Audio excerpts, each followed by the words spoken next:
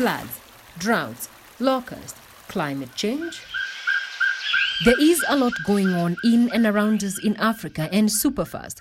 We are all seeing and feeling the effect it has on how we eat, move around, and even how we can make a living.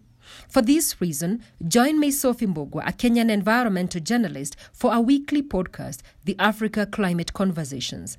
Africa Climate Conversations aims at helping you understand what climate change is all about, how it affects you and your family, what is being done in Africa, and what you can do to adapt and mitigate to its impacts, no matter where you are in Africa. Hello, welcome to this week's edition of the Africa Climate Conversations. I'm your host, Sophie Mbogwa. Last week, we started a series on Covid-19 and climate change in Africa. This week, we look at how Covid-19 has impacted economies on the continent. By yesterday, the 22nd of June, Africa had reported over 300,000 Covid-19 cases with over 8,000 deaths and over 146,000 recoveries. As of 4th of May, at least 42 African countries had put in place either a localized or national lockdown. So, to discuss COVID-19 economic impacts, I'm delighted to be joined by Mr. Stephen Karingi of the United Nations Economic Commission for Africa. Thank you, Mr. Karingi, for coming. Thank you so much, Sophie. Thank you. Tell us a little bit about you. Thank you. So I'm Stephen Karingi. I am the director responsible for regional integration and trade division at the Economic Commission for Africa. So essentially, we concentrate on one of the key pillars or the key mandates of the Commission, and that is regional cooperation. So we work closely with the African Union, its building blocks, the regional economic communities, and of course the member states. And what we do is, at the moment, we are focusing on the big project, which is an Agenda 2063 project called the African Continental Free Trade Area. Yeah. This has been a project that has been running for a number of years, and we believe that through the AFCFTA, we'll not only be able to create one market for the continent, but it's also going to be a big platform through which regional integration in Africa will be entrenched. Okay. We will be coming back to the Africa Continental Free Trade Area. But before then, there is a UNECA report on COVID-19 in Africa that projected that COVID-19 economic impacts has the potential to deprive 19 million people of their livelihoods and push up to 29 million more people into poverty. Would you please unpack these projected economic impacts? Fortunately, I was part of the team that worked on this report, so I do very well how we arrived at those numbers. Yeah. So in a situation like this, the most that you can do is, because you cannot be certain, you come up with the scenarios. So we did a number of scenarios where you call it a best case scenario and a worst case scenario. Yeah. So the numbers you have quoted are from our worst case scenario as of April, when we did these projections, whereby we said if the situation continued the way it was then, the African economy was going to contract by about 2.6% this year. Now, that would actually be equivalent to a decline of 6 percentage points in 2020 compared to where we thought the economy would be if we did not have the pandemic. Now, most of this economic shock happens to be coming through the trade channel. It also happens at a time when the African economy are not very strong in terms of the macroeconomy, because they were already starting to feel the stress of debt servicing. And so when you see the numbers that we talk about in terms of the job losses, it's because the private sector in the continent, especially in the services sector, is being impacted in a very significant way by COVID-19, and that is where those jobs are being shared in the tourism, in the transport sector, with manufacturing sector operating at below capacity. All that combined gives you those numbers in terms of terms of the job losses. And when it comes to the question of poverty, as you know, it is possible to be able to look at the responsiveness of the incidence of poverty to economic growth and also to inequality. So in the short term, it is possible for you to look at what would be the implication of a 1% change in the economic output in terms of poverty. And because there is a negative relationship between economic output and the incidence of poverty, because we are getting a decrease or a contraction in our economy, then the incidence of poverty increases. And since we know the responsiveness or the elasticity, we're able to compute that number of the people who are going to fall below the poverty line. But Sophie, the most critical thing also in relation to this issue of poverty is the fact that, if somebody falls below the poverty line, it matters how soon they get back up. It's like when you fall, how soon are you able to stand on your feet? Now, it so happens that in our report, we do indicate that those people who are going to fall below the poverty line, the probability of them being able to get above the poverty line again within the next decade, that probability is actually going to be small based on the evidence that we have in terms of transit poverty within the continent. What's that projection like?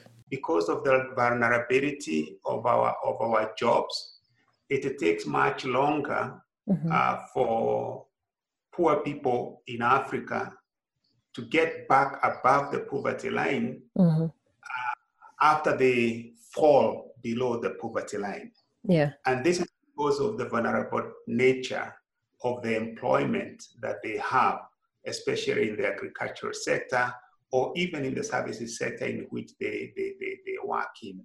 It's not like those who work mainly in the manufacturing sector, where jobs tend to be less vulnerable, to the point that if you're working in the manufacturing sector and you have the right skills, then it becomes easy for you to rise back up than if it was the kind of shock that we are witnessing now that is impacting especially the services sector.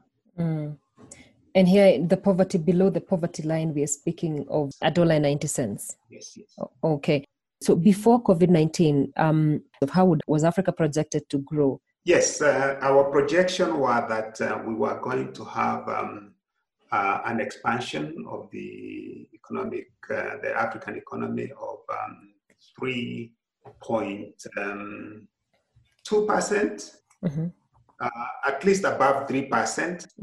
But now with the COVID, we are going to realize a contraction of 2.6%. And that's a decline of almost 6 percentage points from where we thought we would be to where we are likely to end up. And this number of ECA, I think the recent number that I saw from the report of the World Bank was within the same range of slightly around 3% contraction. So it's a big hit for the African economies. As you know, the ability to mobilize domestic resources depends on your ability to grow.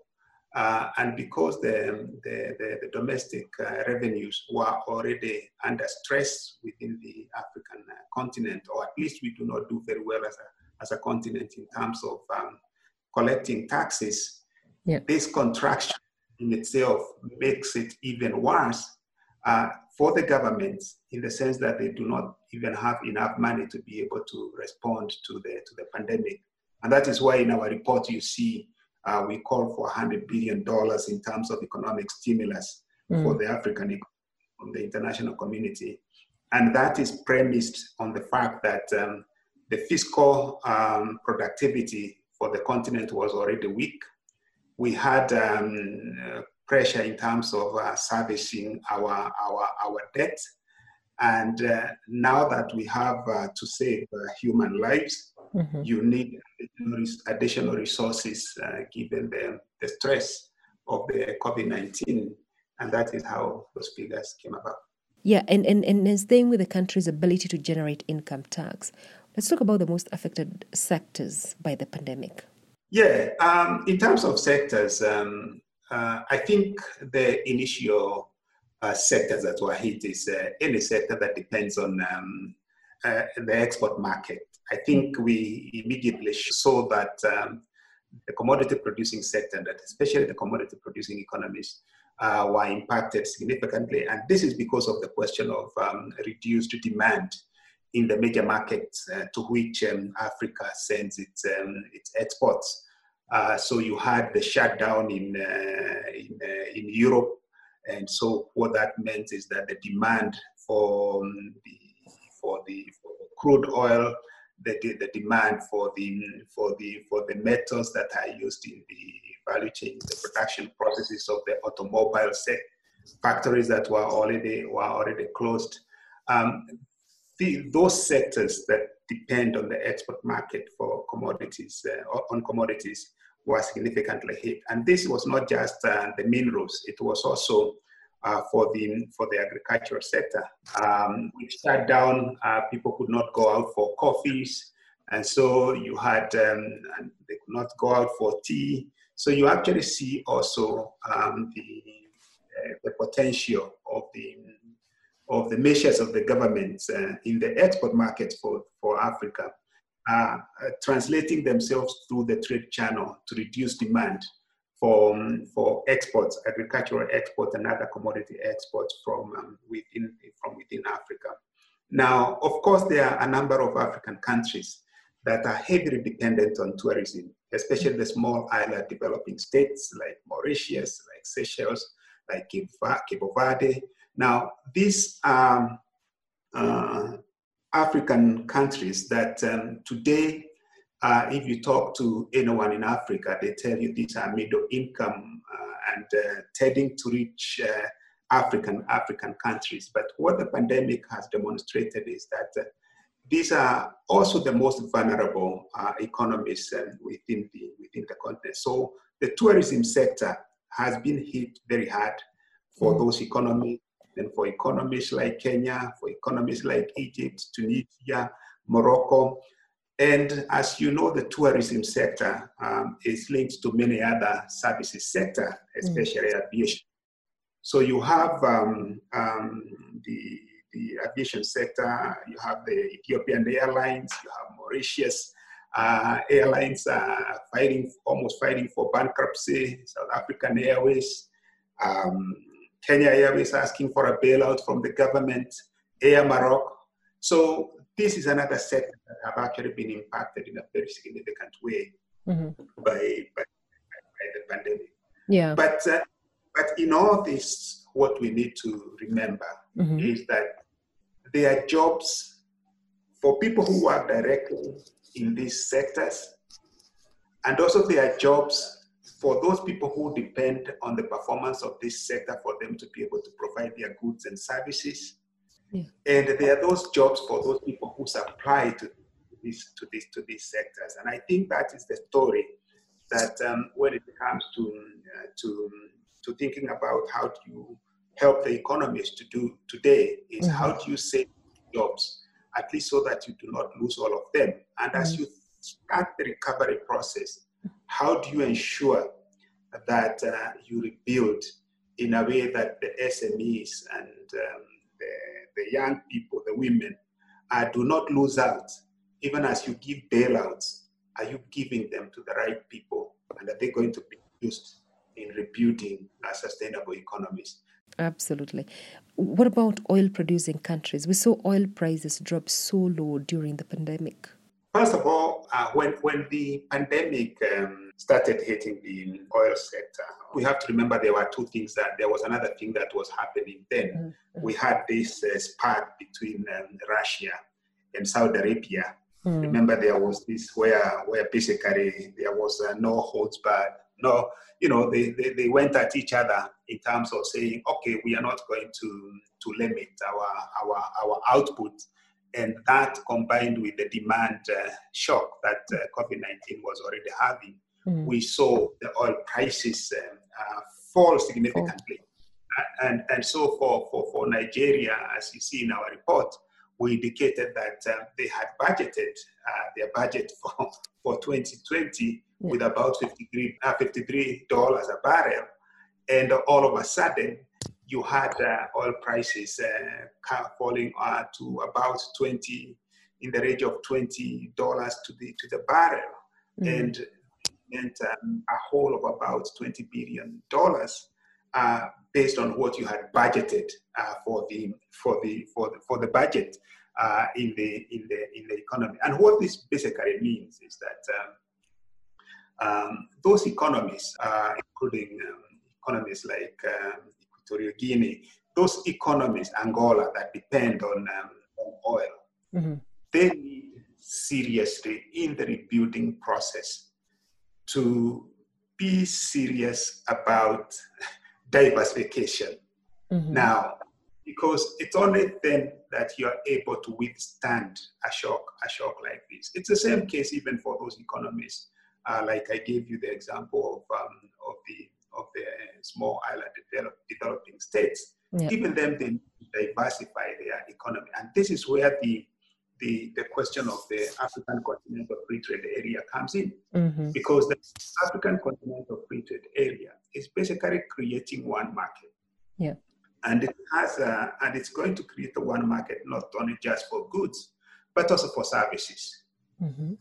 And so as we think about rebuilding, the state parties to the African Continental Free Trade Area need to move with haste in terms of implementing the AFCFTA, because it's only then that the kind of diversification through creation of regional value chains within the continent that we are going to see the building of stronger economies.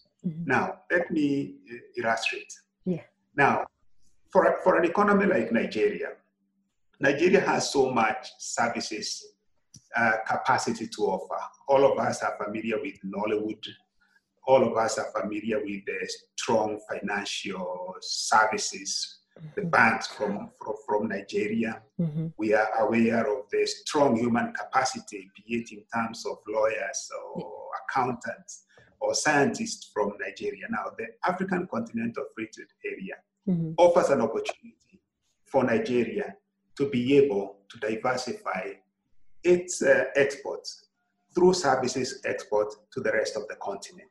And so that when you have a shock that is impacting on your exports of oil to the rest of the world, at least you have something that is still holding. And I think that is something that we have seen for those economies that have good digital infrastructure and digital services.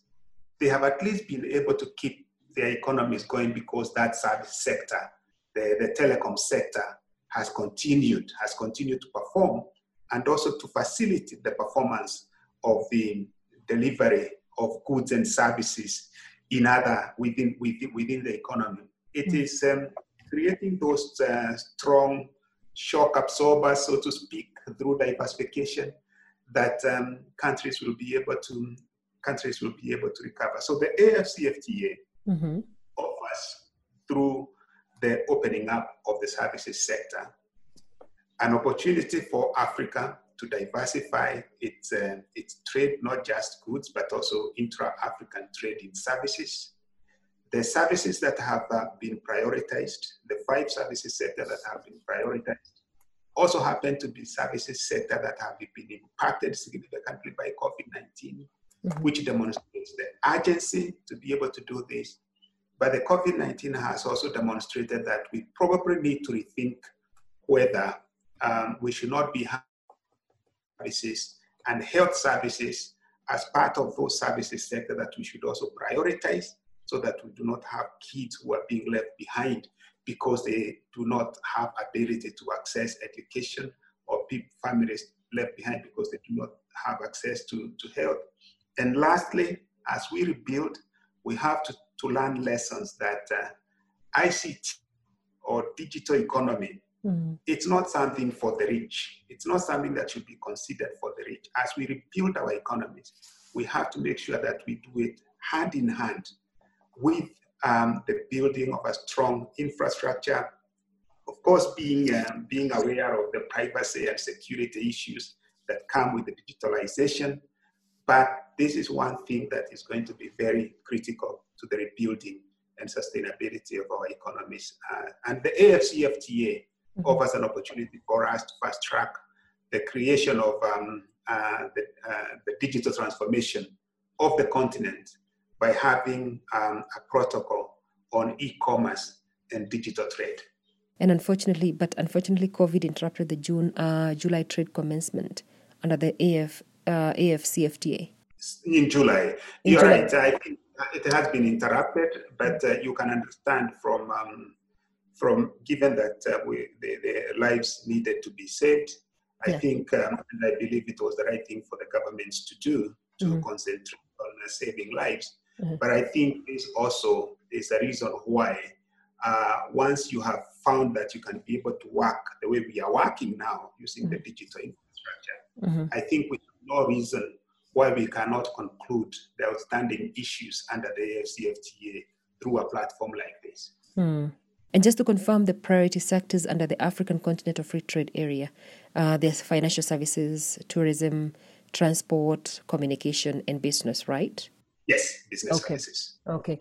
Talking of digital economy and the rise of innovations by the African youths that we have seen during the pandemic, what's the role this huge group that is the future for Africa hold in the economic recovery? Oh, I think this is, again, another reason why, even before the pandemic, there has been those who have made strong arguments that the e-commerce and digital trade and the digital economy are critical to the future of the continent. And this is premised on the fact that we have a lot of young people who are very innovative, and they need to be given an opportunity and platforms for them to be able to realize their potential. Now, in February, in the last summit of the African Union, the African Union leaders endorsed what we call the digital transformation strategy. So even before the pandemic, the union was already thinking about digital transformation. And so where we are at now is that we need to move quickly to implement the pillars of this digital transformation strategy, which includes things that are going to be very much useful to the realization of the full potential of the young people in Africa. It has issues beyond the digital infrastructure. It addresses the issue of skills and training. It addresses the issues of digital identity, so that at least you're able to know whom you're dealing with and who are the owners of the businesses, yet producing services and goods that you are dealing with. I basically want to say that the digital transformation strategy for the continent, it's there. A few countries have already started domesticating it. Kenya has one.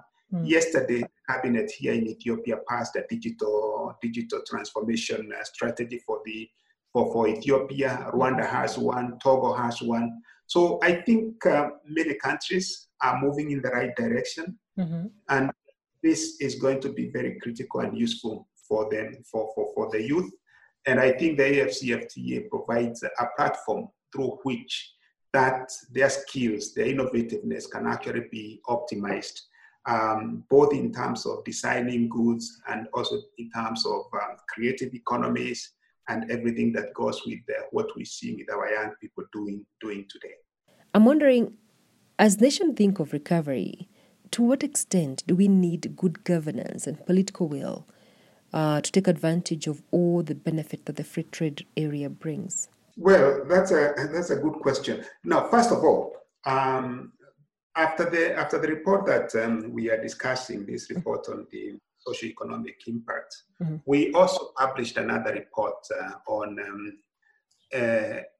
exit strategies for Africa from the lockdowns. Mm-hmm. There is a second report. Sure. And in that report, we have a section on governance. And the reason why we have that a report on governance is the fact that the African governments, most of them have mobilized their legislature, all of government systems, and through that they have reallocated budgets so that they can be able to deal with the pandemic. Mm-hmm. Now, it is important that after the fact, the African citizens are able to see that the reallocations that were made were used the right way, so that we do not have a situation whereby people cry by saying that, yes, during the pandemic, the money that was moved from this sector to this sector was not utilized in the right way. That's the first thing internally. Now, we want to make sure that if you are giving a stimulus, you do not just give a stimulus just to the big businesses. You also think about the small businesses, because most of the African economies depend a lot, or most of the employment is within the SME. So there's a big question of governance there. Yeah. Similarly, in our report, we call for a debt standstill. And essentially what this debt standstill is, the fact that ministers of finance and parliaments had already voted for resources that were going to go for debt servicing, be it for interest payment and principal repayment. So with the debt standstill, the idea is that instead of this money being sent back to the lenders, that money is used in the interim, in the immediate and now, to deal with the pandemic issue. Now, we also want, by doing that, you also need to make sure that wherever that money had come from in the first instance, wherever you had borrowed it from, and especially if it had come from taxpayers in another country, you also want to make sure that you are accountable. You do not misuse the money that had actually been lent to you as an economy, and now you have been given a bit more time to use those repayments to deal with the pandemic. So there's a question of governance there when it comes to the use of those resources. So we have been very clear on that question. And we are not reinventing the wheel. I think the African civil society, the African citizens, including government, there are a lot of infrastructure that has been put, both public and private, to ensure that there is governance in the use of the resources. Finally, what is your advice on the way forward for nations to consider as they think of recovery? It is important that as African countries think of rebuilding and recovering from the pandemic, it is done in such a way that we do not go back to the kind of economic structures or economic production systems that were not climate conscious.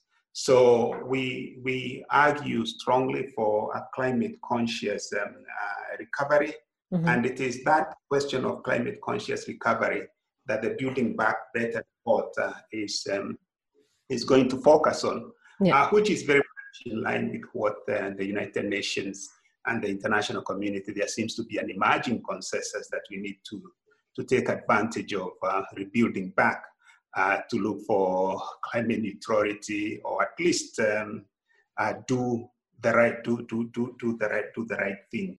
That was Dr. Stephen Karingi, the Director for Regional Integration and Trade at the United Nations Economic Commission for Africa. Thank you so much, Mr. Karingi, for your time. Thank you so much, Sophie. Remember, you can contribute to this podcast via email info@sophimbogwa.com, or you can just leave a comment on my website, sophimbogwa.com. As you listen, remember to subscribe and share. Until next week, kwaheri. Do have yourself a safe and productive week ahead. Floods, droughts, locusts, climate change. There is a lot going on in and around us in Africa, and super fast. We are all seeing and feeling the effect it has on how we eat, move around, and even how we can make a living. For this reason, join me, Sophie Mbogwa, a Kenyan environmental journalist, for our weekly podcast, the Africa Climate Conversations. Africa Climate Conversations aims at helping you understand what climate change is all about, how it affects you and your family, what is being done in Africa, and what you can do to adapt and mitigate to its impacts, no matter where you are in Africa.